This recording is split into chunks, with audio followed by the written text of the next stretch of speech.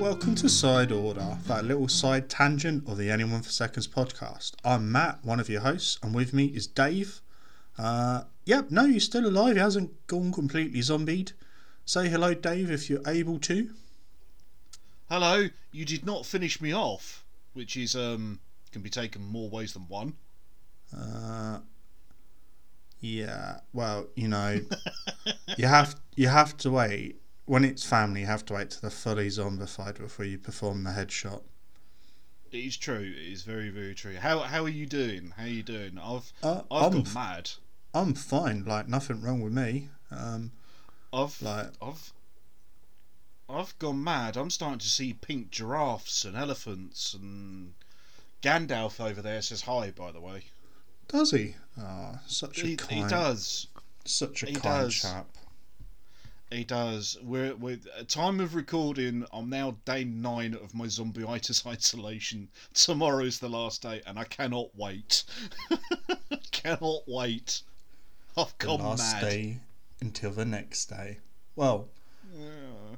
To ease you into this, I sort of I've been playing a lot of video games recently, but I woke up randomly one morning and I found my GameCube was making this weird noise. Right. So yeah. I'm gonna send across this video footage to you. Okay. And I'm curious if you can diagnose the issue for me. Of a GameCube. Yeah. Okay. That's odd, because it's a GameCube. Let's have a look. Oh. Yeah, that's weird. Oh. It's not supposed to...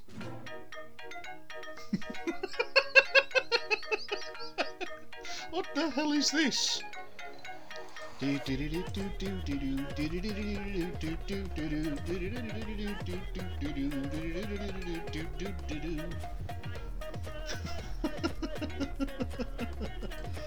that's Do you think I can salvage the GameCube, or do you reckon it's a goner?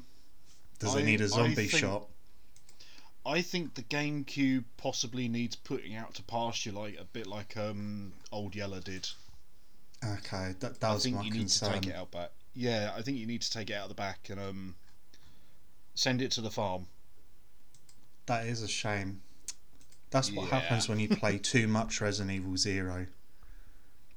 Maybe it's either that or too much Sonic. Yeah, your GameCube just starts to go just that little bit wink wonk. Yeah, that's fair. yeah. So there we are.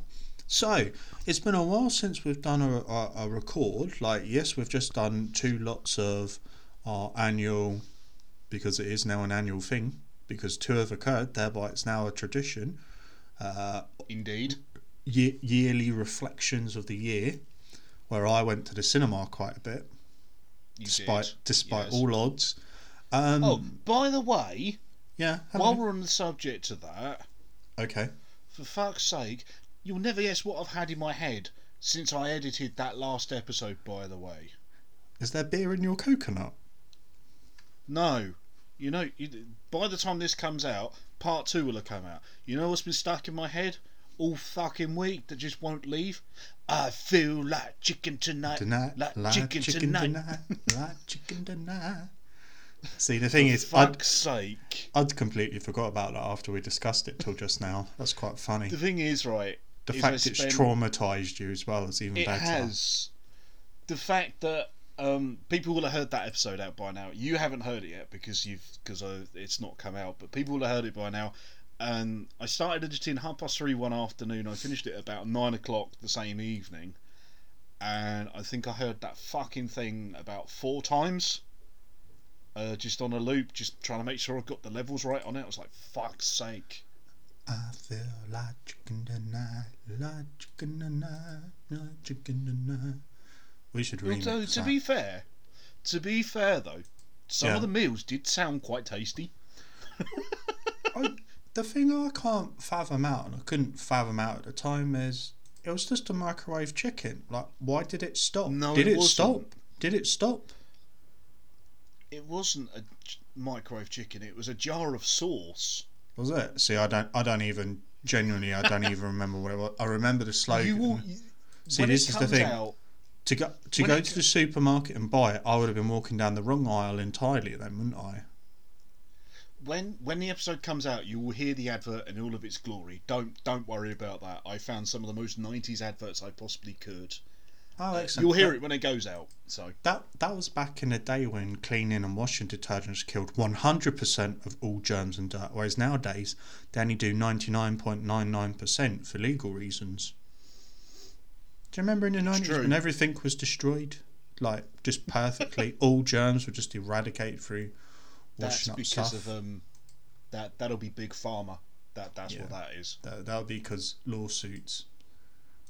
But yeah, there we are. So yeah, You were so playing as video games. I was saying, like, we did our year's retrospective reflection of the retrospectiveness, but Yes. we didn't actually cover what we'd sort of been watching, playing, doing throughout the December period, and then so that we kind of got all of December and most of January now. So kind of like we should cover that because my brain's a bit of a void. For relative ease, I'm just going to be covering everything that I've done during this week of isolation because I have watched so much. I've watched so much stuff. I haven't known what to do with myself. But I'll let you go first because your list is going to be paltry. They're going to be rookie numbers, and you've got to pump up those numbers. I'm just trying to find actually my notes of what I've watched. I can't even remember what the fuck I've watched. Do you know what? You may have a list. I have a literal pile that I'm going to go grab very, very shortly. Okay, so what did I watch in December? Let's have a little thinky think. Tell you what I watched in December. I watched Child's Play 1 to 4. Right. I watched New Mutants. Yeah, I've seen that one. I then watched all of Hawkeye. Fucking hell. Yeah. I watched the Spider-Man movie. I watched The Matrix You did. Resurrections. Yeah. We rolled into January, so I watched seasons 3, 4, 5 and 6 of Line of Duty. I've just watched Yep. 3 seasons of The Fall. I then also watched some James Bond movie films. So I started with Casino Royale, Quantum of Solace, Skyfall, Spectre, No Time to Die. So I watched the newest one as well because I thought, well, I best rewatch the last 4 because someone at work said they'd watched it and they didn't get a lot of it because it was referring to previous stuff. So I'm like, okay, I'll watch those 4 films, 2.5 hours a piece. Yeah, 2. So that was 2 sittings to get through those 2. So like 5 hours of Bond a time. Yes. And then I watched the last Bond weekend just passed actually. Yeah. Yeah. Let's have a little think. I think pretty sure I watched some other stuff. I watched some anime just to palate cleanse in between the police procedurals. Just because, you know, I just can't help it. Admit it, you were trying to find your new waifu.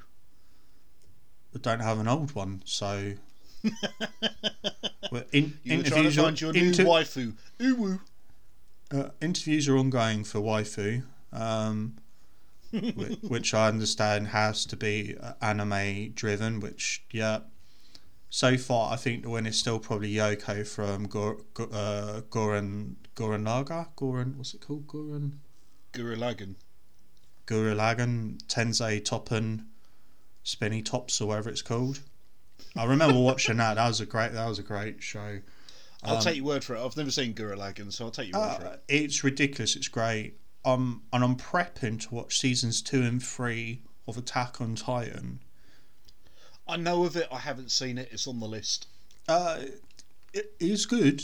It's very enjoyable. So that's pretty much most of what I've watched. In terms of video games, let's have a little think. What did I do? I've put another 12 hours into 2 Point Hospital since we last recorded. I'm now about 75 hours worth of playtime, if not more. Christ. Keep bumping up those numbers. Well, every hospital has to have 3 stars. And once you've got 3 stars, sometimes there's a 4th star you can unlock through bonus challenges. So every hospital has to have 4 stars. Because completion. But no, recently... So is 4 stars hospital like a private hospital and 3 stars like an NHS? Just to get political there. No. Based on how well I run them all, none of them are like private or NHS hospitals at all. Okay. Yeah. And most recently, over the past few days, I've been replaying Resident Evil 2 Remake. Oh, yeah, I've seen you online playing that, actually, yeah. Yeah. How is it a couple of years down the line? I still really enjoy it. I get lots from it. And that was triggered by listening to an interview with DC Douglas, the voice of Wesker. Oh, yeah. From Resident Evil 5 and the on rails games that I still want to play. So you need to bring your Wii over if you survive Zombie-itis, because when I play that, I have to play that from start to finish a few times. Yeah, we need to do an episode on that, I think. I just need to dedicate 4 to 5 hours to it just to thrash it through. I don't need to consume it. Total global saturation. I don't think the reviews were very good on it when it came out, so I think definitely we'll do an episode at the same time as that. That could be quite fun, and then you can just finish it. Yeah.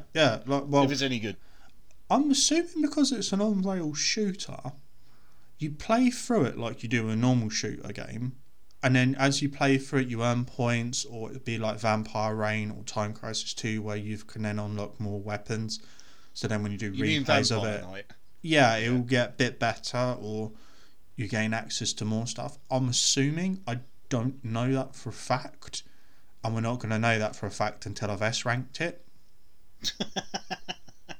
Of course. It's funny you said about RE2 Remake, actually, because I played it earlier in the year on stream, and yeah, I've got to admit that game does hold up, and I think I even got as far as playing some of the Tofu stuff as well, because I think on the stream I did Scenario 1, Scenario 2. I can't remember if I did it with both characters, both scenarios.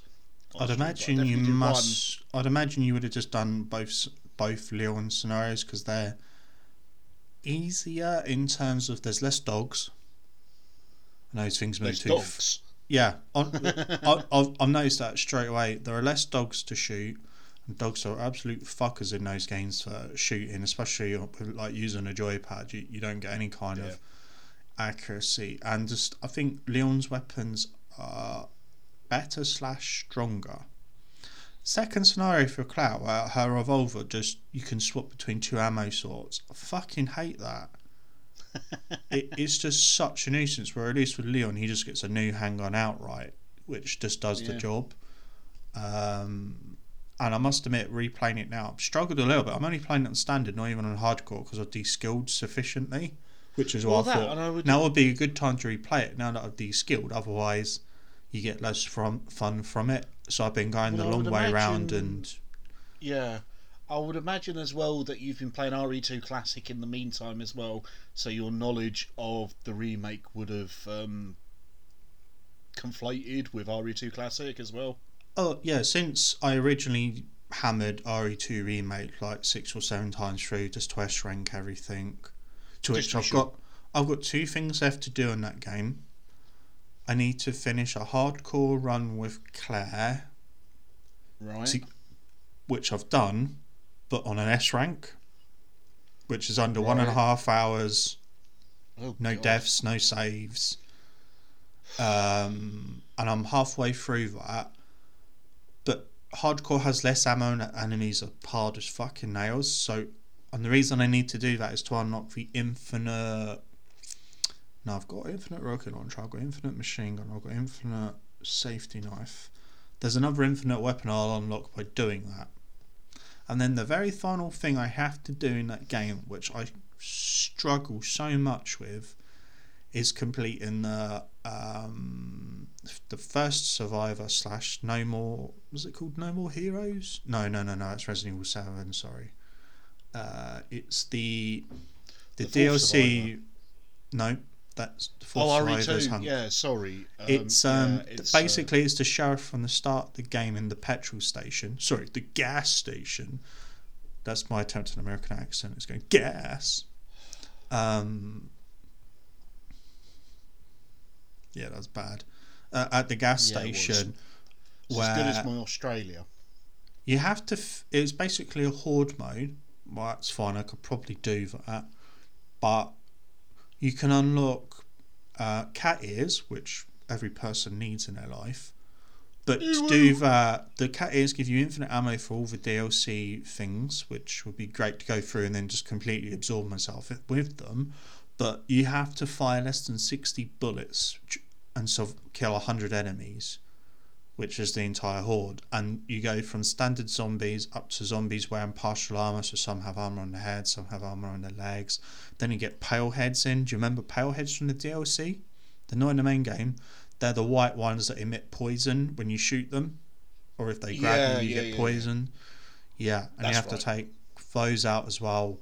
And the best I've ever managed to do is around the 50 mark. Can't get any higher based with that ammo restriction. That's fair enough. It's a combination of luck, skill, and just the game, because every time an enemy spawns that are ever so slightly different, it's just getting that right combination mixed in with luck and always executing every shot perfectly, which with a joypad shooting and aiming and the way the zombies sway and some of them dodge, just never have not, even when I was at my peak of S rank in hardcore with Leon and multiple playthroughs, sucked so badly at that. I should go back and try the DLC, because I don't think I ever did the DLC. DLCs are quite good. If I'm going to do that, though, I would have to go back and play through the main campaign again, because I think I would have de-skilled again. So that's very much the thing with the DLC stuff. It's for once you've finished the game, if you're just to go in and play them. As I did randomly have this habit of every week or so just signing in, trying that DLC with less than 60 bullets, and getting progressively worse and worse and worse, and I'm like, it's because I've de-skilled. I forgot how the zombies move and dodge, and I'm not auto-correcting that. Makes me kind of wish... but I must admit, it's still fun shooting Tyrant in the head.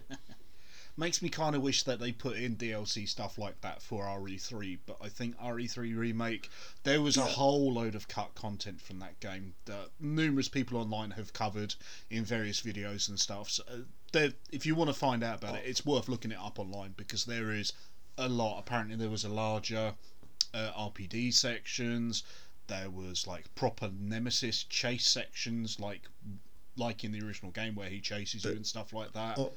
But it was all cut to save time. Honestly, the thing was that I've said this before. They rushed the game to come out, so you had RE7, RE2, RE3, and RE8, like 4 years on the trot, and I'm like, well, in between RE2 and a future game, I would have had a bit of a break, because otherwise you get global saturation, and as we all know, that's just too much.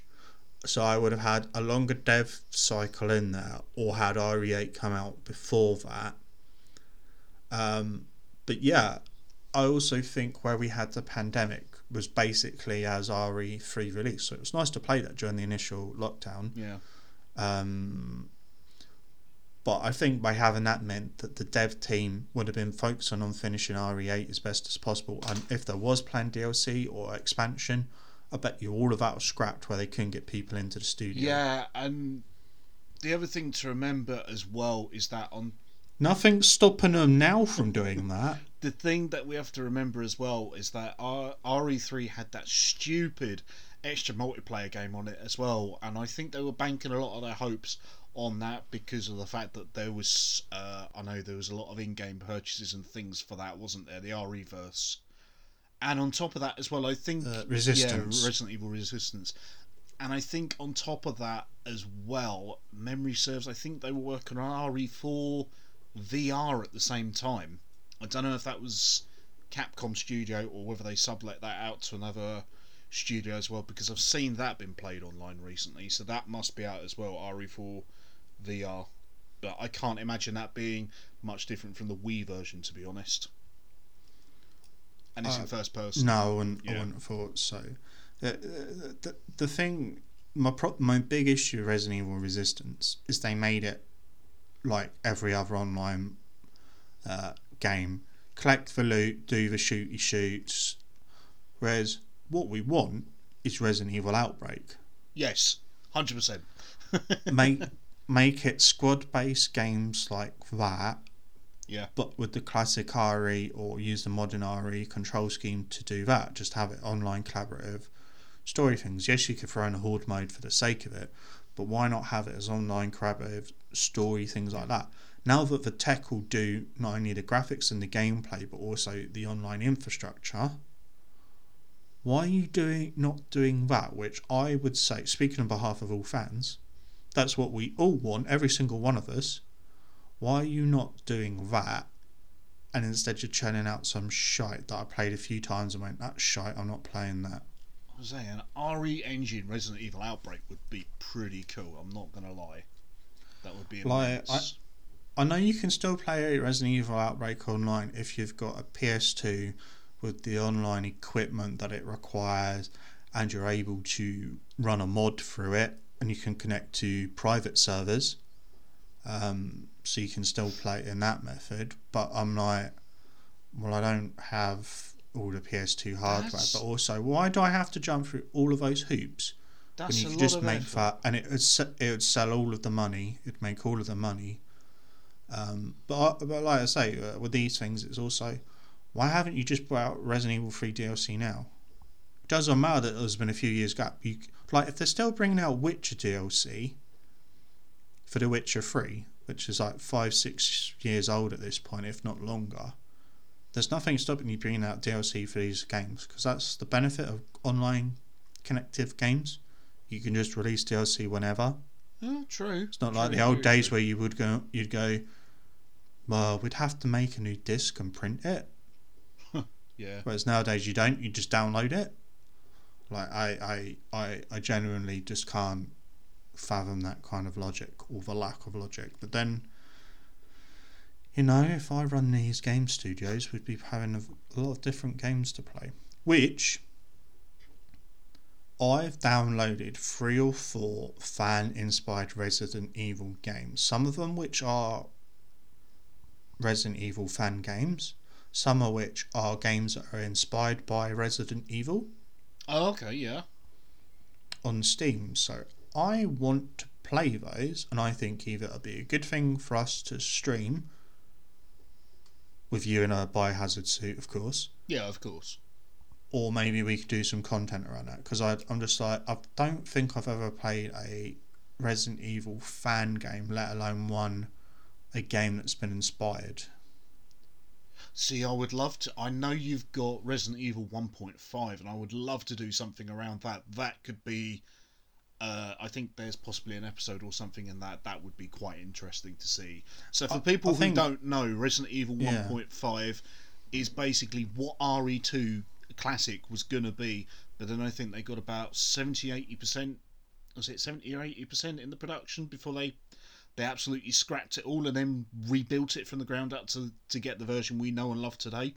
But there was a lot of content in RE 1.5 that doesn't show up in what we now know as RE2. So it starred Leon Kennedy, didn't star Claire Redfield, it starred Eliza Walker.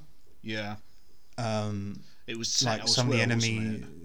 It was still set in the RPD. Oh, was it? Yeah. The RPD was The RPD was an actual police station. It was not a museum retrofitted, so it didn't have all of that kind of museum environment and atmosphere. It looked more like a traditional police station like you see in cop shows. Some of the enemies that you encounter are like giant gorilla monster things, so the enemies are different. The zombies were lower res, but they had like limbs that fell off and different clothes. They had a lot more variety to them, so they really did quite a lot of like really cool stuff. And for whatever reason, I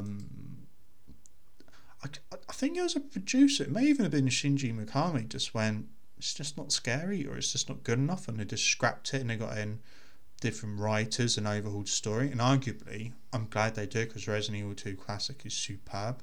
Oh yeah, totally. Yeah, it's one of the classics. It's one of the classics in the genre. Yeah.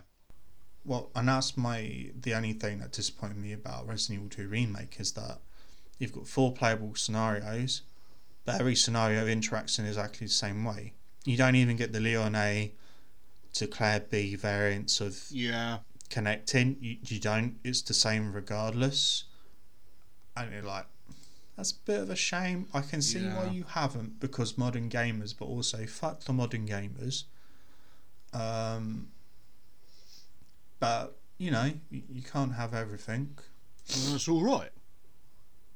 Well, no, it's not, but you can't have everything. Until I know how to code and have a studio of an appropriate size to go, I've got enough money to pay off all the Capcom lawsuits that will come this way for copyright infringement, but we are making what the fans want. Fair. No, fair. They go, here's a lawsuit for copyright infringement. I go, here's all of the money, and they just keep making it. And they go, here's another lawsuit. I go, here's all of the money again, and a bit more on top of all of the money, and then just keep making it. It's interesting you bring that in, because I've been watching a lot of, for whatever reason, Sonic 06 playthroughs and stuff, and there is a big fan scene behind that of remakes and stuff. One of them being the Sonic Project 06, I think it's called, something like that. I think that's now mostly playable. I think they've done the Shadow campaign, they've done the Sonic campaign, they're working on the Silver one right now. And I'm really surprised, even though that's been in the works for like 3 or 4 years or something like that, it's not been slapped with a like copyright notice, do not DMCA notice. Yeah, DMCA, that's what from Sega. Well, it's either a case that Sega doesn't know it's happening, or based on what Joe Whitehead, what was he called? Based on whatever the chap did for Sonic Mania, maybe they're looking at it going, we could have another game here. Oh, maybe. And yeah, true. And more employees going, this worked out once for us. Let's see how this pans out. Yeah, because it does look really, really cool. I must admit, I do kind of want to play Sonic 06, but then I remember it's going to be terrible. And if I'm going to play it, I want to play it as an episode, and we both need to experience it, because so not very good at all, so terrible. It'll probably be fine. Install it so you don't get the long load times. You know, install it to the console hard drive, download the patch. Be fine. Work flawlessly. Problem is, I'd want to play the PS3 one, which is worse than the Xbox one. Oh, why would you play the worst version? True, very, very true. But I think it's probably just because I'm a sadist, to be honest. So, you know. Do you want to have any conversations of the James Bond nature of my thoughts and impressions of Daniel Craig's last outing? I don't like Bond, so I leave it entirely in your hands. What do you think of it? I know that it's divided. That last film has divided a lot of people and split opinion down the middle, based purely on the ending. Because people didn't like the ending of that film, and they thought it was not really worth the wait of like 2-3 years. However long it was, it got delayed. It got delayed till like last year, didn't it? And it was supposed to come out 2019, I think it was, before it got pushed to April of 2020, and then virus happened. So can I confirm they didn't like the actual ending of the film, or they didn't like that as an ending of Craig's run? Both. Okay, well, as an ending to Craig's run, essentially what they've done is they've bookended it to go, this is Daniel Craig's Bond run, to go, here's his start, here's his middle, here is his end. Yeah. There's no any sort of confusion of blurring the lines of handing over the mantle or anything like that, where you could arguably go, oh well, maybe Timothy Dalton and Pierce Brosnan are one and the same, and that Sean Connery, Roger Moore, and the Aussie guy in the middle were all one and the same. Whereas this, they've gone, no, this is a start to end story. It was only going to end one way. Like, you've got a secret agent where the whole world knows who he is, who's gone from being 40 something to about 65, looking old and knackered. Like, it's going to end in only one way, which is a missile strike to the face. Fair. Quite literally, they kill him with a missile strike. Wow. Okay. Yeah. Okay. Like, because Bond can shrug off knife wounds, being poisoned, having his heart stopped, getting shot multiple times. What he needs is to incur massive missile damage to the face. So there's no way for him to then just walk out of that and adjust his shirt cuffs. Yeah. So you know what? As an ending, I went, we've never seen Bond dead before. We've had it where his heart stopped and he's been revived. We've had it where Sean Connery's one of his Bonds fake died, where they bury him at sea. He comes under a sea and then he swims into a submarine.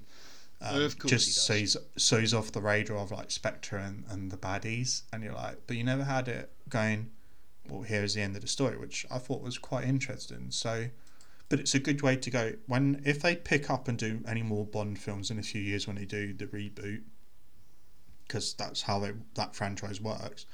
It gives them a completely clean slate. They don't have to have the same actress playing Moneypenny. They don't have to have the same actor playing M or any of the other characters.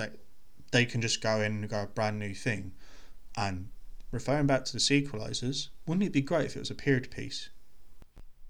It would be different for sure. I think you would probably get away with a lot more of the bombastic, kind of ridiculous, over the top things with it, because, like you say, it's at the height of kind of international spy and international man of mystery is what I really, really want to say. But that's the Austin Powers tagline. But you could do that. You could do a really lean, gritty 1970s kind of Cold War era spy thriller. That could be quite cool, done with Bond, and I would watch that, to be honest. I mean, I'm partially interested in the Daniel Craig stuff because it's a lot more grounded than the stuff was that's come before, but it wouldn't be enough to... Just to interrupt you there, it started grounded, Yeah. and by the end of it, arguably it's as Roger Moore as what anything else would be, just in terms of silly, like, one-liners being thrown out and a more sort of casual demeanour and like jokes and that, and you're like, okay. But then arguably that's how these things always go when you reboot. So huge cultural shock, shake it up, and gradually it just drifts back to your expectation. I think the problem with Bond, and any time you can do a massive shake up like that, but you have to then go through a box ticking exercise going, has he got the Aston Martin? Yes. Has he shagged has he got a Bond girl? Has he shagged them and given them all sorts of horrible STDs and diseases and such? Yes. Has he, got an exploding pen or whatever? But Casino Royale explains how he's able to do that and not have children around the world. It's because he was tortured with a rope and his bollocks were smashed and destroyed. So he has no bollocks anymore. Like... So I was reading some behind the trivia from that scene in Casino Royale. Essentially, Daniel Craig stripped naked, tied to a chair, and Mads Mikkelsen's got a huge rope with a knot on the end of it, and he's like swinging it around, whipping under the chair, smashing Daniel Craig's bollocks. So behind the scenes, they've got a plate of glass in the bottom of the chair, like proper industrial grade like glass. Yeah. So you could swing a rope at it, or make the scary noise, and Daniel Craig can go, oh no, ow, or as he did so, a little bit to the right, I've got a tad of an itch. Yeah, you sent me that. What they weren't expecting was for Mads Mikkelsen to swing the rope so hard that it cracked for glass. And all of like the stunt people and that are rushing over going, fucking hell. Nice. But they weren't expecting him to swing the rope so hard, and I was just like, you know what? That's glorious. But arguably that was far out at better end than what The Matrix Resurrections was. I'll take your word for it, because I haven't seen that. It's on the list. I'm gonna wait for a rental. I wouldn't give the rental service any money. Wow. Honestly, like, on so many different levels is it a disappointment. Wow, that's yeah. I know that's one that's split opinion as well. I know a couple of people that have said, oh, they really enjoyed it, and they like kind of How? like How did they? They like the queer coding of it, the trans allegory that's a bit more explicit in it. And then other people were just like, no, it's not what we wanted. So the thing, I had no issue with any of that stuff. I didn't have any issue with the sexuality or gender related stuff at all, because to my mind that's how those characters are, that's how the story is, and that doesn't bother me. You just go, that's that character's background, that informs their motivations. Yeah. What bothered me was the actual story, the execution of the story making little to no sense, the poor choice of actors and recasting. You're then going, the actors and recasting that has occurred, why have you not adjusted the story to work with that? Yeah. The fighting was poor. Like, if you look at it from an action set piece perspective, well, there's a lack of those, so I got nothing to excite me from that perspective. The story was lacking, so I didn't have any sort of grey matter ticking over, because it's quite upfront. This is the story. No hidden depths to it. You can go, oh, I can see what you're doing there, but they're going, this is what we're doing here, now watch us do it. And I'm just like, kind of punching you in the face. Yeah, and I'm just like, oh right, okay. Wow, I won't ever be watching that again. Fair enough. It didn't work well in terms of the story. The story needed tightening up and revising. It needed someone to come in there and co-write it or proofread it or something. Yeah. The action, it either needed more action or it needed less action, but the action there was to be better.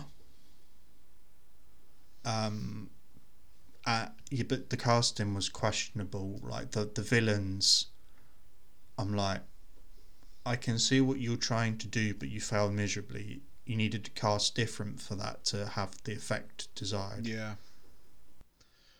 I think part of the problem is that, well, I don't know if it is part of the problem. I think it's quite cool that they got one of the Wachowskis back, but I think it's the fact they only got one of them back, and I still honestly think that original Matrix film was lightning in a bottle. It was kind of their kind of like moment that they managed to get it just right. Everything was right, the action was right. Alright, the hour-long bloody context dump, it could probably do with some work, but you have to explain it to explain the world. So, my counter comment is, I think the problem is they brought a Wachowski back. Okay, yeah. Because so much time has passed, why not bring in fresh writing team, fresh directors to go, okay, either you go, we want to set a film in the Matrix world, be it pre or post Neo. Yeah. Because arguably you could do a film and go, set in the Matrix, but it's before they found Neo. No reason not to do that. Yeah. Or you go, we'll set this in the Matrix after Neo, and we'll see what happened after he achieved world peace, which is how Matrix Revolution essentially concluded. Yeah. Or if you did want to go down the third route of bringing back Neo and everything, fine. But I think having complete outsiders with fresh perspective on everything, but that was still loyal to what had come before, would have been a lot better. Whereas you brought back a director who's kind of gone, yeah, I don't really know. The other director went, I'm not coming back to it because it's got painful memories based on what I was experiencing at the time, and it's looking backwards rather than forwards. Yeah. So based on that, I'm kind of like, you know what? Fresh directors, fresh writing suite, that probably would have turned out a better film. Fair enough. I mean, I can't argue with that. I can't really comment because, like I say, I've not seen it. It's one that I'm going to get round to eventually. I'm probably not going to get to see it at the cinema at this point in time now because it's been out since like before Christmas, wasn't it? So it's not worth it. Yeah. I think with a film like that, though, you kind of So- want 'cause to so- see it on the big screen, though, because it's like a spectacle, isn't it? No. It's, No, there was no spectacle. I went and saw it at the cinema. I would have not lost anything through watching it at home on TV. really? Wow. Yeah, this is what I mean. There was nothing in it where you will watch and go, "Holy shit!" or "Wow!" Had no none of the action set pieces made me go, "I'm glad I'm seeing this on the big screen," because this was my argument at the time where people at work had seen it and they're like, "Well, we watched it on streaming." Yeah. I'm like, "I'm gonna go see it on the big screen because I think that will just push it over," and it made no impact at all. I'm like, I needn't have done this at all. Which is a bit of a shame. That is such a shame, really. But what can you do? Pretend it didn't happen, and if they make another Matrix, I hope that it happens pre-Neo. Yeah. Because wouldn't it be great to have a film of people in the Matrix searching for Neo, or if you want to follow Reloaded and Revolutions, not everybody believed in the one, so it raises the question: what were they doing when they were breaking into the Matrix if they weren't searching for the one? All of the non-believers, what were they doing? Why not have a film there, which every time they see an agent, they run like fuck, and it have all that tense sort of atmosphere and stuff. Yeah. And just going, what are you trying to achieve here? So there's an interesting story that could be told there. I would watch that. Could. I would watch that. But then, See? yeah. They should have had me write it. Oh, bloody knew it. Yeah. But yeah, in terms of other things I watched, yeah, I think obviously Spider-Man and Hawkeye, but how about I let you talk for a while and then we come back for a bit of Marvel. As is the tradition. Tradition, because ha-ha, Mickey Mouse, he owns your soul. they own everything. Everybody is obliged to discuss Marvel or Disney every day, even if you don't have a computer or the internet. Just at home, you wake up in the morning, you say hello to your wife by going, or your husband or your significant other by going, praise Disney. Praise the House of Mouse. Disney owns your soul.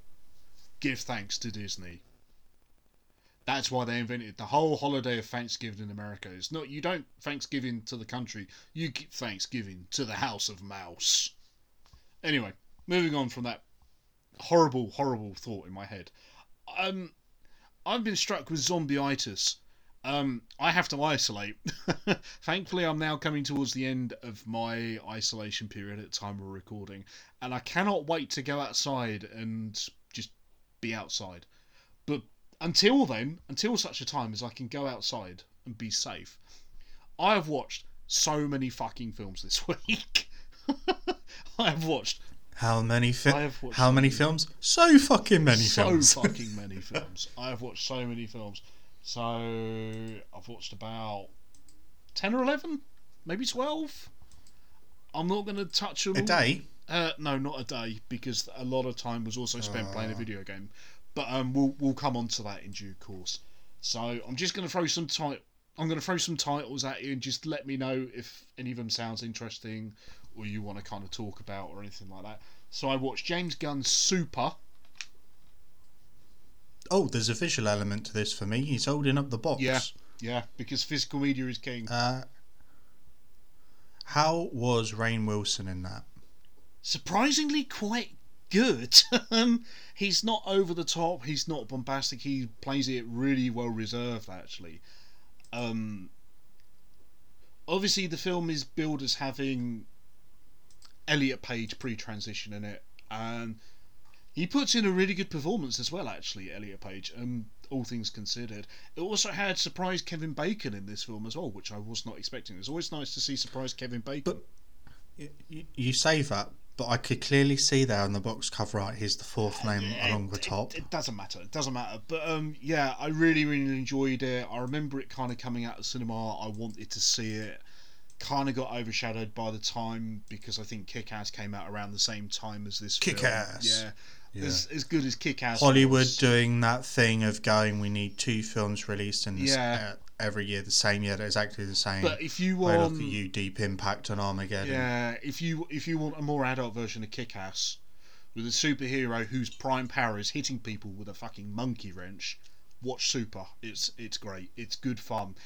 It's really dark, really violent, very very fun. Highly recommend that. I also watched The Lawnmower Man. How was it? It has not aged well. It has so not aged well. Do you not do any of that stuff on the internet? It was probably amazing back in 1995 or whenever it was made, but yeah, no, don't watch The Lawnmower Man. The Lawnmower Man is so not good. When was it made actually? I will tell thee. Was that at the same kind of time as The Cable Guy? More than likely. Oh, my DVD says 2002, but that's not right. Is that the DVD release? It is the DVD release. It was sometime in the mid-90s for sure, because the pull quote on the front is from reputable source The Sun newspaper. I've just looked it up. IMDb tells me it was 1992. Yeah, because this is a 10th anniversary edition, and yeah, no. I mean, Pierce Brosnan was all right. I mean, there's not a lot more I can say about it. Pre-Bond, yeah, it's probably why he got the role of Bond, to be fair. But I watched Blood: The Last Vampire, the original anime. I really like that. Yeah, really like it. I kind of want to dive into a lot more of the media around it, but I think it's gonna kind of lose its appeal if I do that. So I'm not gonna do that. When you say the media, do you mean the live action adaptation, which sucked balls? Yeah, that's going to be an episode. I decided that when I watched it, but yeah, yeah, didn't do a lot. I also watched the ABCs of Death 1 and 2. Oh, you were telling me about these. Yeah, these it's the alphabet. These are quite interesting. A is for assholes. These are quite interesting because the general gist of it is they've got 26 directors to make short films. Each director was given a letter of the alphabet, and they had to make a short film relating to that letter. I think part 1 had a lot more memorable stuff. They had more directors that I recognised as well, which helped. But I think as a concept, it's really quite strong. Shout out to go to Section A by Nacho Vigalondo, who I believe he's directed a load of horror stuff. I can't remember off the top of my head now. I want to say he did the Evil Dead remake, but I don't think he did. Wasn't that Diablo Cody? Oh no, they wrote that, but yeah, they did. The first bit was called A for Apocalypse, which is like a woman killing her husband. She was like, oh, and in the apocalypse, funnily enough, that's kind of the twist at the end of it. Do you know Lee Hardcastle? Quite well known for his claymation stop motion animation online. Really quite gory and horrible. Yeah, he did a section in it called Tears for Toilet. It's basically about this killer toilet. It's very, very funny. It's very, very cool. Yeah, that sounds up your alley, doesn't it? It's really cool. It's done all stop motion. It's gory and horrible. People's faces melt. W for what WTF is also quite funny. Done by a director called John Schnoep, I believe is his name. He's no longer with us, unfortunately, but that was very, very entertaining. And I think I'm just trying to think who else. John Schnoep, who did Metalocalypse. He directed that. But yeah, there was a lot of good memorable stuff in that. Highly recommend it if you like short form stuff. And we'll probably put a content warning on it because some of it is quite triggering. I'm not gonna lie, there was a couple of bits where I was like, I don't like that. But yeah, I then watched this. It's called Samurai Princess. Okay. Really good first 15 minutes. Completely loses momentum. The gore's good, but not really for me. Japanese production or is it Japanese? It's made by the people who made Made by the people who made Tokyo Gore Police and the Meatball Machine and the Machine Girl and stuff okay. like that. It didn't do anything for me, unfortunately. I watched this one, which we'll know all about, which is Escape from New York. Friggin' Awesome. love that film. So good. Love me some Kurt Russell. Do you remember the trivia? Which Anybody that says to Snake, "Thought you were dead," dies. Oh, I didn't know that. Yeah, any character that says that to him dies. I watched this as well, which is Rabid, which is a remake of the David Cronenberg original.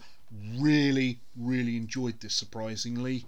It's a remake that is on par, if not better in places than the original, which is quite controversial to say. I like the new kind of twist on it, really dug the hell out of this. Really gory, really clever. I kind of want to go back and watch the original, because I think I've only seen the original maybe once or maybe twice, but I did say I'm definitely going to keep an eye out on the directors, Jen and Sylvia Soska. I'm quite interested to see what they're up to, because they've got quite a distinct style and view of the world from like a feminine female perspective. Very cool. Last shout out is perhaps the weirdest of the bunch, which I think I kind of touched on with you earlier in the week, but it's this. Oh, Swiss Army Man. Yeah, okay. Swiss Army Man is one of the weirdest fucking films I have ever seen. Now, I wanted to cover this as an episode on the podcast, but I fear that you may not get the exact reactions that I gave the first time round. So for those of you who don't know, it's Paul Dano. He plays like a guy who's stuck on an island, and all of a sudden this dead body washes up on the beach, played by Daniel Radcliffe. That's right, Harry Potter himself. Slash Wolverine. Slash what? Wolverine? You wish. Well, internet fan casting are always going, "We need a short, hairy bloke," and they go, Daniel Radcliffe. No, it's Weird Al Yankovic, because he's just been casting the Weird Al Yankovic. He has actually, hasn't he? Yeah. Based off the strength of this, I can dig it. He's really great in this. So the key thing to know, why is it called Swiss Army Man? Well, Daniel Radcliffe's character, dead character, I should say, has many uses. He is super flatulent, and he is able to traverse. It sounds really stupid. Paul Dano escapes this island by using Daniel Radcliffe's body as like a raft, and basically he farts his way across the ocean, uses it as like a motorboat. It's bizarre. He uses his teeth as like a razor blade so he can shave himself and stuff. It's weird. It's really... Oh, and the best bit, I didn't tell you this bit. His erection is a compass. You did tell me this bit. Oh, I did tell you that bit. Yeah, I thought I was going to leave that, but it's fucking peculiar. It's really weird. I dug the hell out of it though, because it's so original, and really enjoyed it. It's kind of a ridiculous concept, but yeah, I really enjoyed it. Daniel Radcliffe is easily the MVP of that film. For playing a dead body that slowly kind of reanimates, he does it really well, all things considered, I must say. To be honest, it just sounds like an episode of SpongeBob SquarePants, that kind of like horrific nonsense that some people like to watch. That just sounds like an episode of that to me. It's really good. I mean, I really enjoyed it, and the ending of the film was just bizarre. It's so bizarre. I'm not going to spoil it in case anybody goes, I really want to see a flatulent Daniel Radcliffe. But it did make me laugh though, because at the start of the film, Paul Dano, he goes back to this island and he's looking for stuff, and he finds a cork. Okay, I can see where this is going. And suddenly Daniel Radcliffe stops being flatulent. And you're like, oh Yeah, it's bizarre. It's truly bizarre, but it's worth a watch if you're into kind of more oddball cinema for sure. I would recommend it. It's only like 90 minutes or so, thankfully. So it's kind of really brief, but yeah. For you, Matt, that's probably too long. An episode of SpongeBob is too long for me, so I don't think I could stick out that. No, fair. So when I wasn't watching films, though, I did manage to play one game. One game has been kind of taking up all my time this week. And that game is on the PS4. I believe you can get it on PC as well. I'm not sure if you can get it on Xbox One, but possibly, maybe, don't know. Fragment, consider revising, citation very much needed. It's called Code Vein. And the best way to describe it is anime Dark Souls. Sounds good, to be fair. I like watching people play Dark Souls. I like watching... Yeah, that's correct. That's English, yeah. I like watching people play people Dark Souls. Those words in a particular sequence that makes sense. Playing it myself, I tend to be terrible at it, to which my only attempt has been Demon Souls way back when, being last year rather than when it originally released. But it's anime Dark Souls. Does everybody have pointy noses and blushing cheeks? Basically, yes. Cool. The temptation to start with was to make an anime cat girl, because you make your own character, and I thought, no, wait a minute. So I didn't, based off the fact that there was going to be a kind of a rotating cast of characters as it is. And what do you know, 2 minutes into the game, there it is. Waifu number 1. Okay. So did you make an anime dog girl? No, I didn't. I made an anime boy.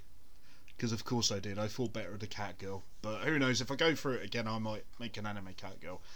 But I've been sinking so much time into this game. I think I've been putting in maybe... Because I'm in self-isolation at the minute, and there's not a lot else to do, I think I've been putting maybe 5-6 hours a day in on this game. And holy crap, I'm really, really enjoying it. It's a lot more forgiving than Dark Souls. I'm going to say that. It might just be the way I'm playing it and the way kind of I'm leveling up the characters. But it feels a lot more forgiving in the fact that you've also not... With Dark Souls, you kind of get one character and you basically choose the class of that character. Well, not class, build of that character. And you're stuck with the build of that character throughout the majority of the game. In this, you play as what they call a revenant, but you're a special revenant who can actually change their blood code. So throughout the game, you can actually change your class or play style throughout the game, so you can change it. So I was playing as a fighter class. I've now changed it to what's known as the Queen Slayer class, which gives you better fighting stats and better health and stuff like that. On top of that as well, you get perks within the game. So you use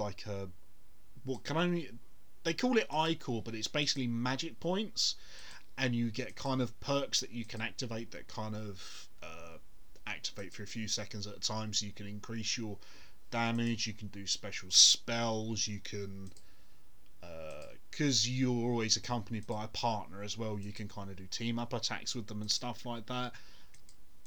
It kind of brings a new variety to it. I will admit the bosses are absolutely kicking my ass at the minute.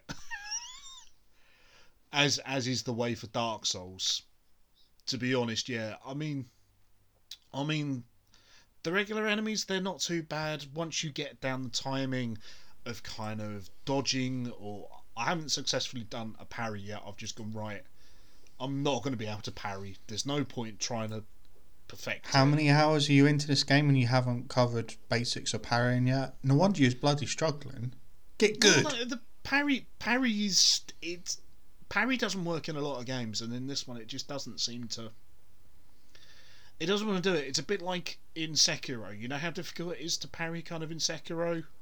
I do it perfectly every time. I don't know what you're talking about. Yeah, bollocks, do ya? I've seen you play Sekiro. But, I suck at Sekiro. But whereas parrying in, say, like Metal Gear Revengeance, I could do. Most games I can do it in. Couldn't manage it in Sekiro for the life of me. But I think it's designed to just wind you the fuck up. Yeah. So I've taken to the tried and tested, I'm just going to dodge, to be honest. And that seems to be working out so far. So, like I say, the bosses are really kicking my ass because you get to them and they're so overpowered and they're so big. They're so big. They're like 12 times the size of you. It's fucking ridiculous. So then you have to go back and you grind for all the previous areas. And when you die, you lose your they call it haze in this game, but it's basically souls. So you lose your souls every time you die. You can rest at a campfire, or in this game they call it a missile. So you kind of heal up at... No, not like a missile. A missile, like a little bush sort of thing. They call it a missile. M-I-S-T-L-E. Yeah, M-I-S-T-L-E. Okay. Not like a fucking rocket. Yeah. Well, you can see why over a video call you said missile, and I went, ha ha, anime. Yeah, so you can rest at those, and obviously all the enemies spawn back in again. You can teleport here and there. You can go back to your home base, and you can like talk to characters. There's like a really weird trading mechanic in it as well. So you collect objects from what they call the old world, which is stuff like one of the things is like a record. You can get like a retro video game player, they call it in the game. It's basically a PSP sort of thing. And you can get like garlic flakes, I think it is. And basically you give them to the characters and then they go, oh, thank you very much. They then give you trading points, which you can then use to trade with them for items that you might need, like health pickups or gestures that you can taunt people with. Yeah, so it's really quite in depth. I mean, I'm enjoying it for sure. It's fucking difficult, but I'm really enjoying it, all things considered, how wacky and daffy it is. And I think this is probably the only time I've ever seen a flat-chested anime girl. You've not watched enough anime then? No, clearly not. But yeah, I was kind of taken aback by that. I was like, oh, okay, they do exist. My God. Okay, so you've almost put 2 Point Hospital hours into that then. You put 70 plus hours into it yet? I'm getting there. Slowly, but surely I am getting there with it. I'm going to finish it as much as it's going to kill me. Also wanted to say, also rewatched The Thing as well whilst you were talking about Kurt Russell. Yeah, boy. Glorious in 4K. It is indeed. I've got the Blu-ray over there somewhere. I'm going to watch it at some point. Oh, and you're going to have to watch the internet and let me know if it ever happens, because James Cameron is very busy.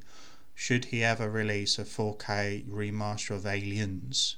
My understanding is you can get Blu-ray versions, but there hasn't been a 4K remaster because contractually he has to be involved. I don't think they've done one yet, but I would imagine that they're working on one. I think he's busy doing Avatar 17. Well, obviously he's working on Avatar, but I know that he's supervising a new restoration of The Abyss. Good. Yeah. I don't nice. know if That'd be the extended one. I was just about to say, I don't know if it's the extended one or I don't know if it's the theatrical cut. Well, if it's the theatrical one, he's wasting his fucking time. Because no one should watch The Abyss theatrically. You should always watch the extended cut. Yeah. Which is why I have a fan restoration of it upscaled, because as far as I'm aware, in terms of extended cut, you could only get it DVD quality. To get it in HD, it has to be a fan restoration from multiple sources, but there we are. It's funny you said about restorations and stuff, because I learnt recently about the Peter Jackson ones. Have you heard about the Peter Jackson restorations? What, of that small trilogy set in the Shire? No, not the small trilogy. I haven't. Stuff. So he's... Tell me more. He wants to remaster all of his early films, so stuff like Brain Dead, Meet the Feebles, Bad Taste. He's been saying for years and years and years and years that he wants to do it. But he's come out in an interview recently because of this new Beatles Get Back thing.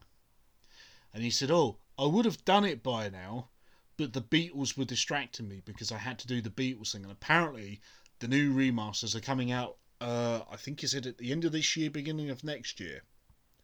But to be honest, if they look the same way as the Beatles films do, because I don't know if you've seen how the Beatles film looks, they look really, really, really weird because they've used some kind of AI learning thing on it. It looks a bit off. That's the problem with AI upscales. If he's going to do that with his original films, nah, fam, you can keep them. Just make them readily available again. That's fine. Just don't bother with the remaster. Just like literally scan it and just leave it. Don't do that, fam. That's my comment. Don't use AI to upscale. Yeah. Because it all looks a bit deep fakey, best will in the world. Especially if he's able to do the whole lot by the end of the year. That means he's not put enough computer processing time in for a decent thing. Yeah, better off take the original film, just remove as much shite from it as possible in terms of unnecessary grain and that, and just put that out. If you literally just scan them and just put them on Blu-ray, that's fine. Because these early films, I don't think Meet the Feebles had a wide release enough on DVD. You can get an old version of it and that'll cost you an absolute bomb.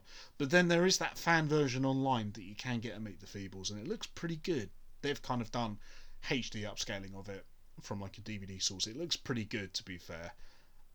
Bad Taste, I know you can get on... There's a scan of that somewhere, I'm sure. Well, there we are then. It sounds like all he has to do is put them out on Blu-ray from the source. People are going to buy them, yeah. From the source film, and just do like a new director's commentary or a 20, 30 years later interview. Yeah. Bish bash bosh, million copies sold. He doesn't even have to do it himself. He could sublet it out to another label like Arrow Video, you know, who have the resources to be able to do it, and they would do it properly. They would do it justice, you know, because they do, you know. Even someone like a smaller American company like Code Red, who do a lot of their own kind of remastering stuff in-house, you know, they could do it. Sublet and let someone who really loves these films put the time into it to remaster it or what have you. Don't just go, yeah, stick it in the computer, that'll do. Because otherwise you'll get some weird, like, GTA Definitive Edition kind of weirdness. That's the issue. You'll get GTA Definitive Edition come out and you're like, but I wanted Meet the Feebles. I didn't want GTA Vice City. Exactly. That's all I want. I want a version of Meet the Feebles that I don't have to go online to watch. I have to go on YouTube to watch and be disrupted by an advert halfway through it because I'm not paying for premium. Yeah. So I also started watching Peacemaker. Peacemaker. Yes. Okay. And I think it'd be worthwhile, sort of a live reaction of you watching the first couple of episodes as an episode. Okay, yeah. Just because it's very peculiar. But I laughed. And you were the person who was kind of like originally, I don't want a Peacemaker show. Why do I want this? The reason why I want this is it's basically not the CW. It's taken DC properties onto a TV format with the necessary degree of violence, but also comic bookness that one craves. Yeah. And they are referencing other stuff. They're not just keeping it isolated. They do make reference to Batfleck, for example. Okay, yeah. So this is doing what Marvel's doing, but a lot more violent, and they're not worried about making it PG-13 or whatever the equivalent rating is in America language. Yeah. They're going, yeah, this is a DC TV show, and it's not on the CW, thereby it's going to be stupidly violent. And I'm like, oh, I didn't know I needed this, but I need this. And I should know that I need this because I also watched like the first couple of seasons of Titans, Yeah. another DC TV property. My issue with that is it started very violent, but they didn't know what they wanted to do with it other than the premise of fuck Batman coming from Robin being Nightwing, but they hadn't fleshed out the plot anything beyond that. Yeah. And I'm just watching it now going, yeah, I'm not going to watch any more of this now. It's lost me. The premise wasn't enough to maintain it because he drops that attitude pretty quickly. Whereas this seems to tonally be sticking with what it started with. I think Thus far, and it's been equivalently stupid and violent enough and introducing lots of things where I'm like, the fuck is that? The fuck is that? Whoa, did they just do that? I don't think that's allowed anymore nowadays. I think it helped. I think it helps with Peacemaker because it's got James Gunn on board, so tonally it will carry across the majority of the episodes, but on top of that as well, it carries across from where the character originally featured, which I think will be quite a help for it. It is one of those that I do want to see, and I have seen the intro because James Gunn posted it online, so we can talk about that intro because I've seen it online. The title sequence. Yeah, it just sort of happened, and I'm like, oh, okay, dance number. How weird. Yeah, he posted it up online. I was like, wow, okay, this is going to be one where when it comes up in the corner, skip intro. Yeah, I'm not skipping that intro. I didn't for the first couple of times, and then I have started doing that because I was hoping every episode it would be slightly different based on characters involved, but it's just the same intro. Oh, is it? Oh, that's a shame. That's a shame. Because yeah, if it was me, I would have gone, well, you've not met this character yet, so there won't be an intro in the dance number. And then what I would have done as the season progressed, I would have gone, let's get it to be even more elaborate. Yeah, that's a good shout. Because that's how he spent his lockdown. Is he wrote all of Peacemaker while he was finishing up the Suicide Squad. That probably explains why it's so fucking odd. Because he was in lockdown and no one else was there to go, James, mate, you're all right. You're all right, mate. And like, or have someone to bounce off to go, I'm going to put this plot point in here, and then I'm watching it going, oh, I don't know if you can do that. Oh, wait, we're just going to carry on with that, are we? Okay, let's see where this goes. He has officially been cancelled and uncancelled, so I guess worst case he just gets cancelled again. Oh yeah, forgot about that. Yeah, but to be honest, that's what you get when you get the guy who made you start with fucking trauma to direct and write your films. Yeah, like, I've got a question though. Shouldn't be surprised really. I've got a question okay, for you though. Question me. So in Peacemaker, all the James Gunn stuff, right? Lloyd Kaufman always makes an appearance in his films, as does Nathan Fillion. Okay. Right? Has Fillion turned up yet? I have not seen Fillion yet. Right, because he always turns up. He's even in Super, and he looks fantastic in spandex. That's all I'm going to say, because he wears spandex in Super.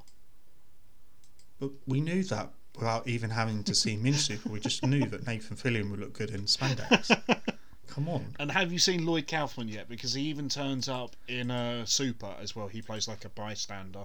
I don't believe I've seen him yet. I'm now positive I have not yet seen him. Right, okay. Because I was going to ask about Michael Rooker as well, but he's in the Suicide Squad, so the fate of that character is quite obvious.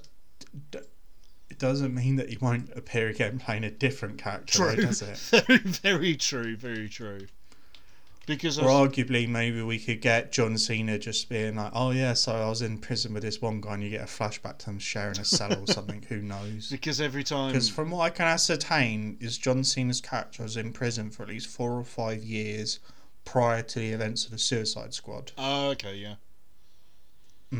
Because like I say, I was watching Super. I was like, there's Lloyd Kaufman. Why the fuck is Nathan Fillion now wearing spandex playing a character called the Holy Avenger? And then I went, that's Michael Rooker. Oh no, Michael Rooker's just been killed, as is the way. So and you went ding ding ding, I've just got James Gunn lottery numbers here. Oh no, I suppose you were waiting for his brother to appear, and then you would have got. I did. He's got his brother. His brother did appear in Super as well. Yeah. I was like, Wait a minute. Well, there we are then. This is an awesome Full kick-ass set. introduction, and then because it's like an animated cartoon style introduction, and I was watching it, I was like, okay, let's see what names turn up. I was like, okay, Michael Rooker, yeah, there he is, yeah. Nathan Fillion, there he is, yeah. Sean Gunn's in this as well. Of course he is. What's that? Completely rocking soundtrack as well. Yeah, that's James Gunn. So I'm gonna go out. I'm gonna try and find Sliver as well at some point. I've saw it years and years and years ago, but I can't remember. Yeah, for 2006, I saw it right? years ago, and I can't remember it. And that was definitely before James Gunn was like a household name. Known. Yeah. Well, so far, Peacemaker, I'm enjoying it, because also the music, 80s hair metal, mostly, with a lot of modern rock and metal as well. I'm just like, yeah, I need more of this in my life. So this is now my tangential link of dance numbers to Hawkeye, which I know you haven't watched. Right. Okay. Hawkeye was an interesting show in terms of very sort of bland and by the numbers. Arguably the weakest of the Marvel TV shows so far. But come the end of it, when a certain cameo occurs, and then their prominent featuring in the final episode and their encounter with other individuals, I'm like, yes, I'm ready for more. So you're surprisingly going to be 100% in for the Echo TV series then when it comes out? Only if the surprise cameo is prominent. Which, if they're adapting a particular line of the comics, yes, it should. But you never can be too sure with these things, because it could be a prequel.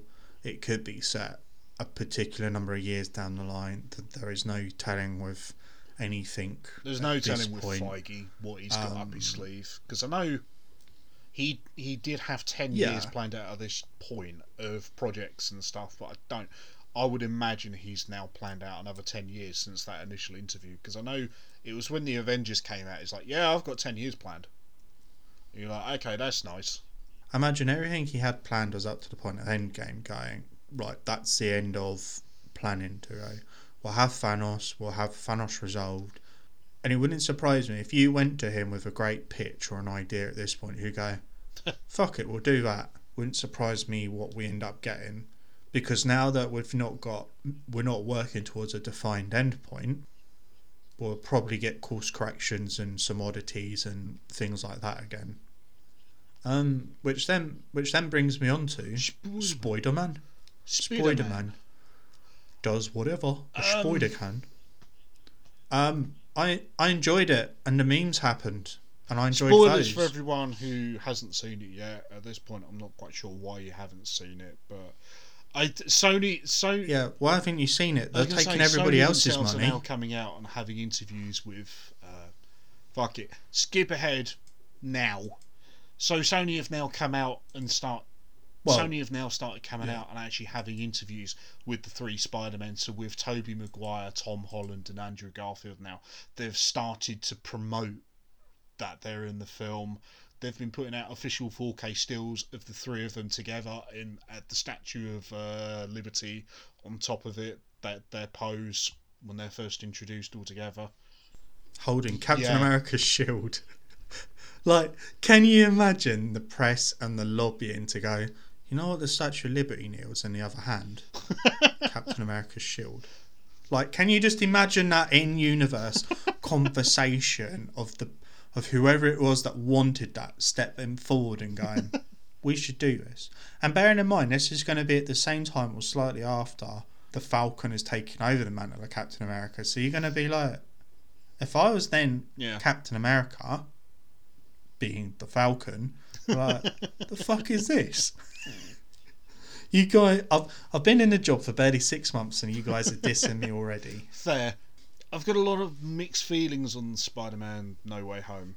It did exactly everything I thought it would do, so I was fine with it. A couple of story points were a bit off, But I think one of the fan theories I read about Doctor Strange afterwards made me go, huh. And the fan theory was that Doctor Strange is just a bit down and depressed based on his attitude towards Peter Parker being like, yeah, I'll help you out, and then finding out that he hadn't followed through with appealing to the college and he just got angry at him, leaping to conclusions. Then when he wants the problem resolved, he just tells them to Scooby-Doo this shit and he just wanders off drinking coffee and just generally being a bit disinterested. And then just the whole way through being quite aggressive and out of it. And I think it's because he missed out on his promotion. He's got no purpose and he's kind of just floating around a bit aimless. And I went, actually, that tracks quite well. So that would be interesting if firstly there's any merit to that theory, but also then he then seems to be gaining a purpose moving forwards into his own film, with the Scarlet Witch being, okay, he's now working towards something again. Are we going to see him be a bit more positive? But also seeing his dark half in that film. Looks like they're potentially set up, based on the trailer at the very least, they're setting up him going down a slightly darker arc, even if it's just a mirror image of him. And to quote the trailer, the most dangerous person in the world to Doctor Strange is Doctor Strange. Looping back around to Spider-Man, I think I was a bit like this when it came out. I think it needs a rewatch, to be honest. I don't know if it's because I hyped it up too much in my head. I don't know if it's because, unfortunately, I'd seen a lot of the leaks that had come out. Yeah, I think leaks would have spoiled a lot. You had a more positive reaction to what... Because obviously when Matt Murdock appears, I heard you go, what the shit? Yeah, he'd actively said, I'm not in this film. And everyone on the internet was going, it's him in this particular scene. And I'm like, that's not him in this particular scene from the trailer. That's clearly like just an FBI interrogator. And then when he was in the film, but in a completely different scene, but not even as Daredevil, just as a casual, I'm a really good lawyer. I was just like, yeah, that's awesome. You go, what the shit? And half the audience go, what? And I was like, oh, okay, that could have been me. But unfortunately, I'd already seen the image online because it had leaked. I'd seen the image of the three Spider-Men together that had leaked. So I knew that was going to... Must admit, when Innocent Garfield walks through the... I will never forget that reaction. It was so fucking British. When Andrew Garfield walks through the portal, you just hear this really, really silent cheer of just, yay. The thing for me is I knew it's basically a live action Spider-Verse. I know that both these guys have been denying being in this, but they're going to be in this. If they've got Dr. Octopus back, they will have got Spider-Man actors back. It was just how, and it was just the casual, hey Spider-Man, and he's just in a dark alley, puts up his hand and is like, oh hey, and then jogs very slowly through a portal from his dark alleyway into this living room, and I'm just like, that is very Andrew Garfield, just like where he looks around and is just like, oh hey, just raises his hand like, oh, you calling me, not anybody else dressed as Spider-Man, and just casually jogs through the pool. And then the whole scene of them going through to Spider-Man, he just like sticks himself to the ceiling with one hand hanging there, and they're like, no, that's not enough to prove it. It's like, oh really? It's just his whole attitude towards it was just amused me because it was kind of like really daft, which was some of the things. Don't get me wrong, I liked it. I do need to rewatch it.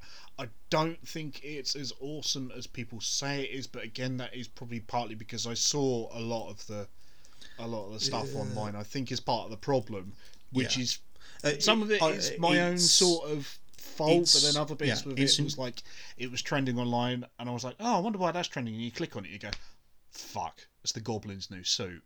Fuck. You know, I enjoyed it. And I enjoyed it for what it was, for the memes and for the giggles, and just going, yeah, this film is just fan service all the way, and I enjoyed it for that. I wouldn't step back and watch it and go, that was a great film. Oh, nothing will Infinity War match up to Infinity War. You know, I'd watch it and go, that was probably quite a poor film. It's the best Spider-Man 3 we've ever had. It's fully enjoyable. There's a lot of plot holes and daftness, and some of the things they set up I don't like. In terms of things I didn't like, I still don't like Tom Hardy, Venom, that whole anything to do with that. Don't like any of that. But he's here because the Venom suit's got a hive mind. Okay, it's got an inter multiverse hive mind. I don't like that so much. We'll bamf him back, except one little bit of him. Well, that makes no sense. I was like, That's just stupid. Why have you done that? And then going, well, bring through everybody that knows who Spider-Man is. And it's like, well, no. Electro didn't know who Spider-Man was. You could go off screen, maybe the Green Goblin went, oh, by the way, Pete Parker's Spider-Man. But he'd never seen him before, so you couldn't visually identify him based on him saying later on, always thought Spider-Man was black. You know, okay, yeah, nice wink and nudge. But I was like, okay, well, that's a plot hole. I didn't like the way they went, well, I'm bringing, these people have come here at the point of their deaths. Okay, makes sense to a degree. But then going, so I'm just going to send you all back. What, to instant death? Which was why I liked Peter Parker going, well, no, we can't just do that. But then going, even if you kill them and send them back at their point of their death, Dr. Octopus is drowning, Green Goblin's got impaled to a wall, Electro's just been electrified into pure energy, so a normal human, that's just going to explode him. I'm like, you're still sending them back to the exact moment in time when they're going to die. So that was kind of my core issue of going, it's nice, but there's no consequence to any of that. So that's my predominant criticism. I want to see the alternate version of this film. I want to see the version where the pandemic didn't happen. We would have already had Multiverse of Madness by this point. Then we would have had Spider-Man 3.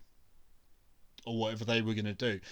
I think a lot of the issues of this film has is because they had to rewrite it because they realised that this film was going to actually be ready well before Doctor Strange in the Multiverse of Madness, because the Multiverse of Madness obviously had directorial issues with the fact that Scott Derrickson stepped away so early on in his inception before getting Sam Raimi on board. I mean, there has been storyboards come out now from No Way Home of that final fight at the Statue of Liberty. Mysterio's there, and supposedly rather than Ned using the sling ring to summon all of the Spider-Men and stuff, that was going to be America Chavez, who's going to turn up in Multiverse of Madness, who was going to use her multi-dimensional hopping powers or whatever it is. I'm not entirely sure what her deal is in the comics. She's definitely linked to multiverse stuff though. She was going to use her multi-dimensional powers to bring in the other Spider-Man and basically things like that, taking on the role of Ned. Because I found that the role of Ned in this film, the supporting cast were really, really sidelined. I know you kind of have to do that so then you can focus on, obviously, Andrew and, Spider-Man and Spider-Man. But the thing with this line of films is that his supporting cast are so linked to Tom Holland's Spider-Man. It feels really, really weird that they've kind of sidelined him to the side. I'm not going to completely spoil this film. I liked a certain character's death. Really like that. The fact that these whole 3 films has been an origin story. Loved it. Completely left turn. Was not expecting it. I must admit that caught me by surprise, and I was like, wait, what? Because he literally gone from a sequence of the Green Goblin battering the shit out of Tom Holland, and I do love to see a Spider-Man get pummeled the shit out of him. But not getting pummeled so bad he's getting smashed through multiple floors of a building. And we're not talking plywood walls. Yeah. We're talking about proper floors downwards through a building. And I'm like, I do love Willem Dafoe. And then what happened next, I was like, didn't see that coming at all. That was superb. But the thing for me, I like how they introduced Andrew Garfield going, oh, we found the wrong Spider-Man. I would have preferred a different intro for Toby.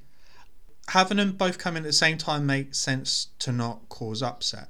But I would have had Ned finding one Spider-Man accidentally. Okay, but I wouldn't have had him find another one again accidentally. Toby maybe fighting another one of the villains or something. Or outright just going straight to Doctor Strange. Going, he's the most experienced Spider-Man. He would have zeroed in on stuff and got it sussed out. That rings true, because they could have done that, because deep cuts in the Raimiverse, I think it's heavily implied that there is a Doctor Strange. Because there's a throwaway line in like the second or the third film. They go, we'll call him Doctor Strange. And it's like, no, that's already taken. So it kind of implies that there is one in that universe. And actually, I could see it. Or you could have done a slight reversal of the story plot and had him going to and volunteering at Feast. Yeah. He's lost, he's in an alien world, he's a genuine and good guy, and he's like, well, what can I do?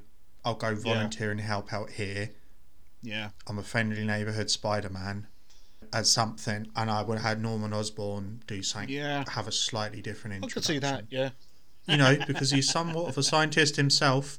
You could have had him at Stark Towers raiding what was left of the weapons tech or something. You could have had him somewhere doing something sciencey.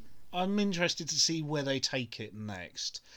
Given how that film ends, I'm intrigued. The costume at the end, loved it. Literal chills with that swinging section at the end of the film where he goes through I think it's through New York Park or something like that, isn't it? I don't know. Central New York. Chills with the classic suit as well. Absolute chills down my spine. Hair standing on end. I was like, yes, this is Spider-Man I've been waiting to see for 3 films. Love it. Not Iron Boy or anything like that. Love it.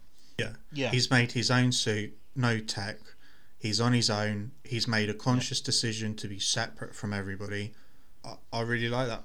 Just to backtrack slightly to when they're closing the rifts, one of the reasons I do want to rewatch this is apparently a lot of the Phantoms, when it come through with teasers to past or future or other villains, apparently like you potentially had the Rhino in one of those, and I'm just like, I want to go back to that and go, am I seeing here like Paul Giamatti's Rhino outline of his battle suit, or am I seeing? Yeah, because I remember seeing. I just want to go back and like pause it on those scenes to see Kraven, who else was trying to bat through. Which makes sense because I believe they're filming a Kraven the Hunter film later this year with Aaron Taylor Johnson. Yeah, but if it's you're not interested. If it's Sony related, if it's any of those Sony ones trying to break through, you just want like the Punisher standing there with a shotgun just to take him out instantly. I don't want any of that Sony shit bleeding through to the main line. But to tag back, now that we've had multiverse crossover and we've seen his 2 Spider-Man, knowing that Raimi is directing Doctor Strange 2 and he's had a working relationship with Tobey Maguire before, and we're going to do some multiverses, wouldn't surprise me if we get a couple cameos or just blinking glimpses of like Tobey in footage or Bruce Campbell. It looks like David wants to say something. Shall I permit him the option to speak? Yeah, go on. Please, sir, please. Yes, you in the yellow. I have read a potential plot synopsis for Multiverse of Madness because that's supposedly leaked. The reshoots they've been doing have been directly related to multiverse stuff because of the success of the 3 Spider-Men. We are getting potential cameos from those 2 gentlemen, apparently.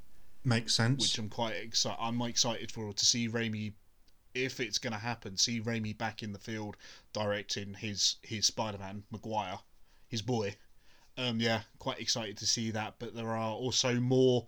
Apparently, there's more left field cameos coming, which I'm not. Chris Evans as Johnny Flame again. Nick Cage's Ghost Rider. There's pissing his flamethrower through a portal.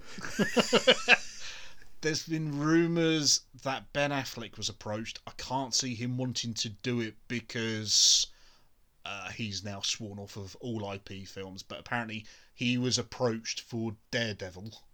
Don't think he'll do that. Apparently there's still big whispers in Hollywood. The next Avengers is going to be Secret Wars. So I think they want him for that, possibly. Which is fine, I could see that. Also, the really, really big whisper and rumour at the moment is Tom Cruise as Iron Man. Yeah, that's only because it's 90s, as a variant. 90s casting, and I'm kind of like, no. I think for the time being, yes, they want to do that at some point, but I kind of think having versions of dead characters at the moment, I would say, is too soon. Which ties in to the very, very big rumour, Illuminati. No, it's not registering. Which is it's a comic books things. It was made up of It was made up of the smartest minds in the. Okay, so yeah, Charles Xavier, Reed Richards, Tony Stark. Yeah. That is the big whisper. We know that they're filming Secret Wars with Samuel L. Jackson at the moment. It's probably a launch platform for a lot of it. Yeah. A lot of this stuff. Secret Invasion, yeah. I kind of think that multiverse stuff where they've got multiple actors portraying the same character is nice for a blink and a casual cameo niceness. Long term, that would become too gimmicky if they were to make a whole say Avengers film of it, This or a main thing. This is my worry. I like the multiverse shit they're doing. Don't get me wrong. I think it's interesting. You can get some really cool scenarios. My worry is that they're going to go too hard on fan service, and the fan service is going to overtake everything else, and story and plot is going to be secondary. Like I've seen rumours that supposedly the Fan Four Stick lot are supposedly coming back, but they're going to be killed off by Wanda. Why? And Why do that? That's cool. That's fan service because none of us liked the film, but that kind of feels... Exactly, but it doesn't make sense. It doesn't make sense in the grand scheme of things. It's like they're going, oh, Tom Cruise is Iron Man. Yeah, fine, okay.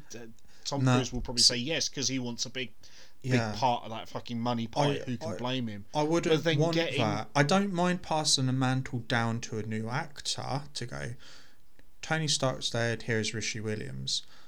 Captain America's dead, the Falcon is now Captain America, for example. However, I wouldn't want someone to go in, this guy's Tony Stark now, this guy's Steve Rogers now. That's too soon for me.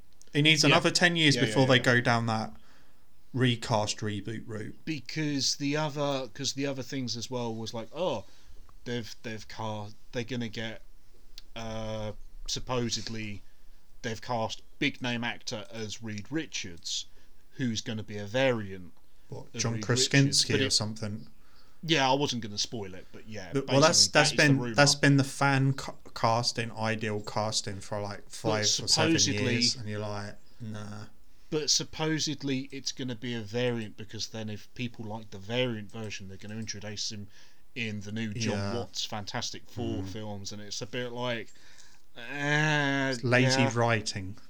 It's very, very lazy. What that is goes back to what I just said of going, we're feeling out what we're going to do, and there's going to be a lot of sharp turns where we go, well, let's go down this path, and go, no, don't like that, no, that didn't happen, pretend that didn't happen, and just soft resetting. And I'm like, no, I'd be more interested to go, I want to see what, say, Vision's up to now.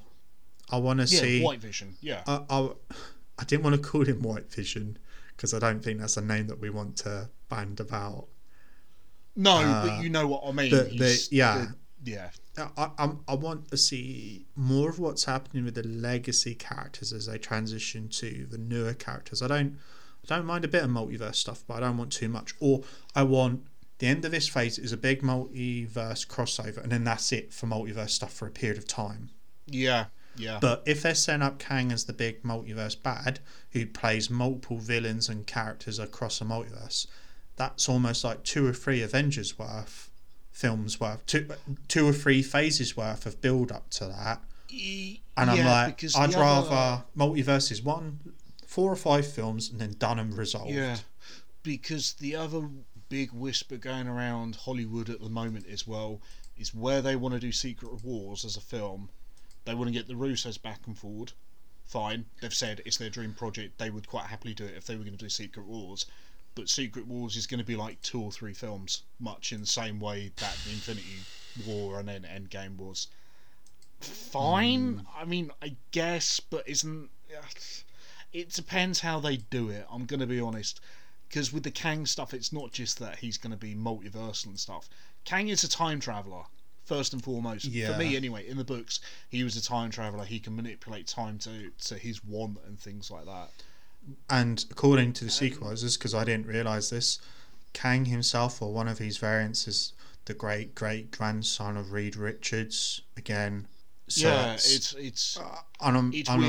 weird sci-fi fuckery. 2 or 3 films of craziness, and then go back to, this is one universe, and we'll only go multiversal when we need to pull in another character actor. I think when Robbie Downey Jr. goes, I'm 85 now, I've got one more in me.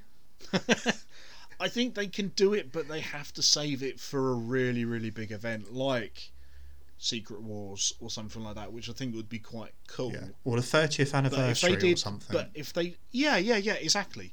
But I think doing it this early on, if it's as big as people are making it out to be, which is my worry, that it's going to be fucking huge, I don't know if I'm gonna like it. Don't get me wrong, because I'm gonna be like, oh my god, fucking blah, blah, blah, blah.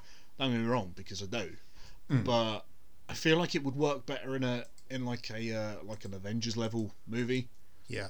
And if they're going to do it, they can go proper whole hog. They can do like the 2015 version, and they can set up the separate battle worlds so they can have them all go across into the different universes, and just do all the weird snobbery shit and all that kind of thing.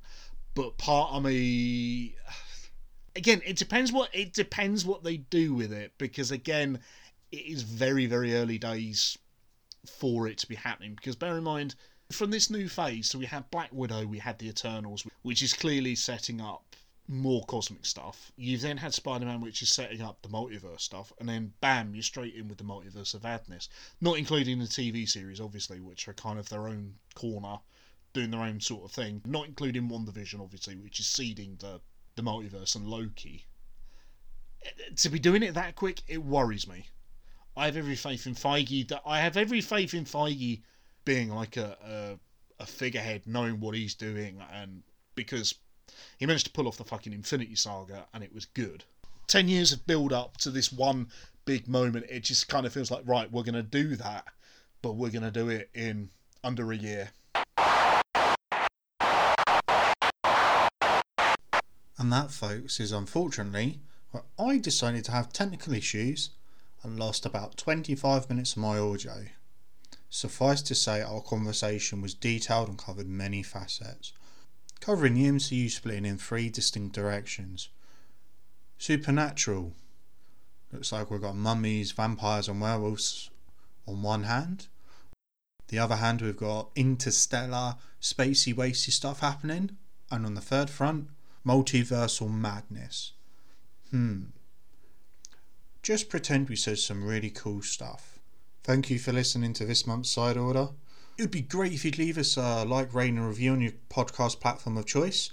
It helps us grow, apparently, and I have to screech the word grow, so let's just skip over that. Thanks for listening. Bye!